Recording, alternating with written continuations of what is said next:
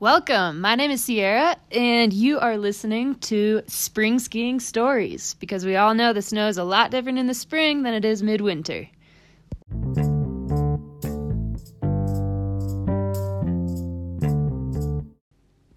My guest in the studio is Zach Halverson. He is a professional skier, has skied extensively all over the world in many snowpacks, gets over 200 days in the backcountry each year, and definitely knows his snow stuff. Here he is.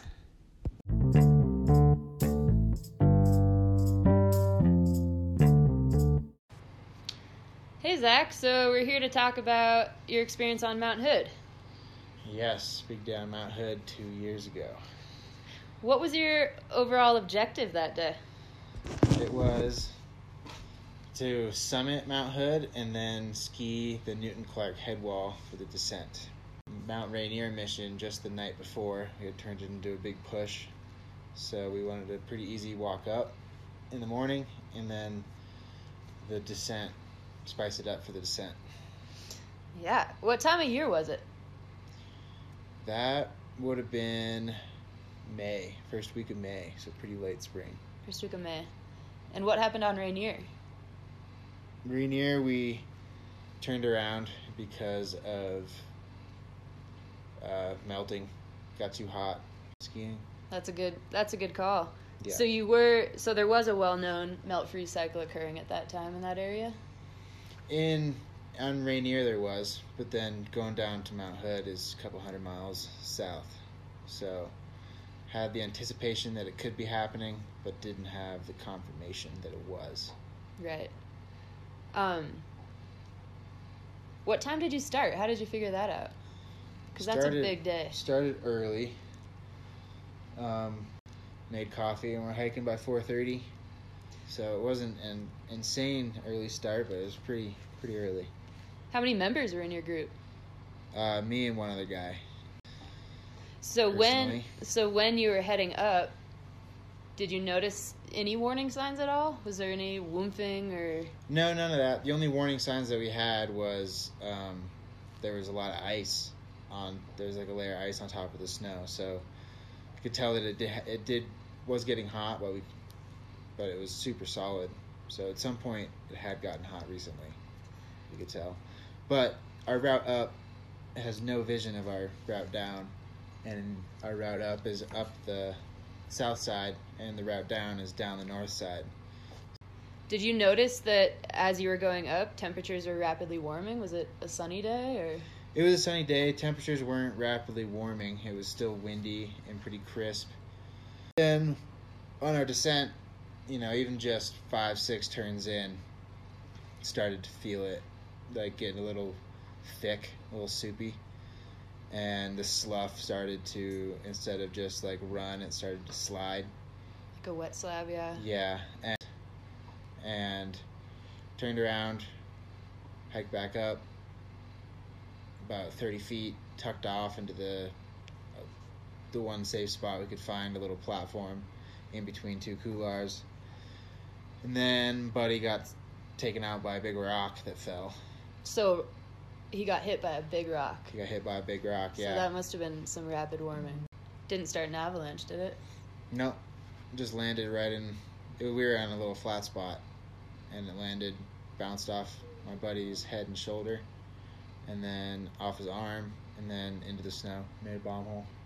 Wow. Was your buddy okay? Yeah, he was. Wow. That's a crazy story. Yeah. Was the snow warming up on your way down, or was it still icy? No, still icy on that side. So it was opposite. It was icy on the south side and mushy on the north side. So. Would you have done anything differently next time? Day, or like hindsight's 20/20, and if you really try to put yourself in the situation again, it wasn't a bad decision. There's not one decision that it's like, oh, we messed up. Yeah, we did like. Nice. Wow. Well, thank you for sharing that story. Spring skiing is always very different than January skiing. It is, and that's probably the hardest part about it, is that the mountains change so quickly, and you have to keep up with your mindset to going from deep winter, things go, to really, really figuring it out, because things change real quickly. Definitely makes you think with these warming temperatures too. Spring's coming earlier, maybe the snow will change earlier. I don't know, we'll have to see. We'll have to see. Keep an eye on it. Well, thanks for sharing, Zach. For sure. Take care.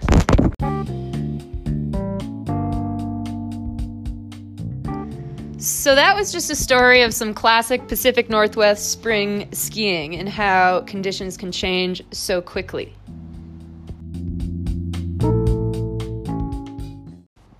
Springtime brings longer days, higher sun angles, and the melt-freeze cycle.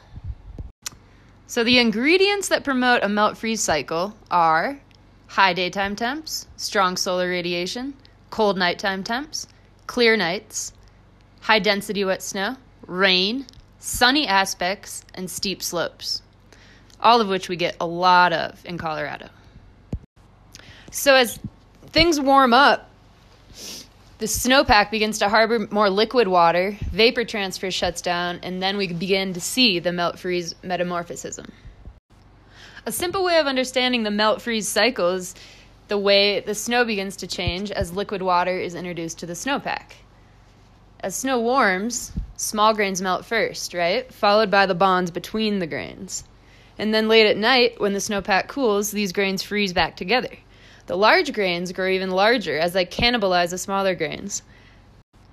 A simple way of understanding the melt-freeze cycle is the way the snow begins to change as liquid water is introduced to the snowpack. As snow warms, small grains melt first, right? Followed by the bonds between the grains. And then late at night, when the snowpack cools, these grains freeze back together. The large grains grow even larger as they cannibalize the smaller grains. But as the snowpack warms and melts from sun, rain, or a combination of both, the liquid water begins making its way to the ground, percolating through the snowpack. This can cause quite a few issues. It can cause pre-existing weak layers to reactivate, and the result is a wet slab avalanche, which is what Zach experienced on Mount Hood. Wet slabs happen often where I'm from in Alaska because we get a bunch of rain there. But down here, it seems like they're quite difficult to predict.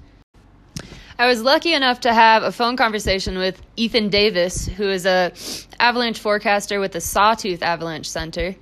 I wanted to talk to him about what he thought some rules of thumb would be for traveling in the spring. And we came up with a pretty cool list. Some things to ask yourself. Did it freeze overnight? And if so, how thick did the freeze penetrate? A few inches or a foot? How warm will it get today? What are the forecasts saying? What aspects will you be on? South and east aspects warm up first, followed by west, then north. Play your aspects to maximize your time in the field and know the dangers that exist on each aspect. Ethan from the Sawtooth Avalanche Center also had an interesting point that they deal with a bunch of burn forests around there, just like we deal with beetle kill, which in the spring increases radiation to the snowpack, increases wind effect to the snowpack, and altogether can change things. So make sure you know what trees you're staying in, make sure you know the forecast, make sure you know the temps, but get out there and enjoy the spring sunshine in the longer days. Thanks for listening, and I want to give a shout out to Ethan at the Sawtooth Avalanche Center for all his input.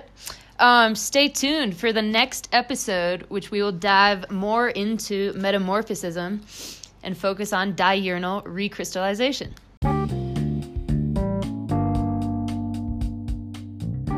Thanks for listening. Hope you got a little something out of that, and have a good winter, everyone.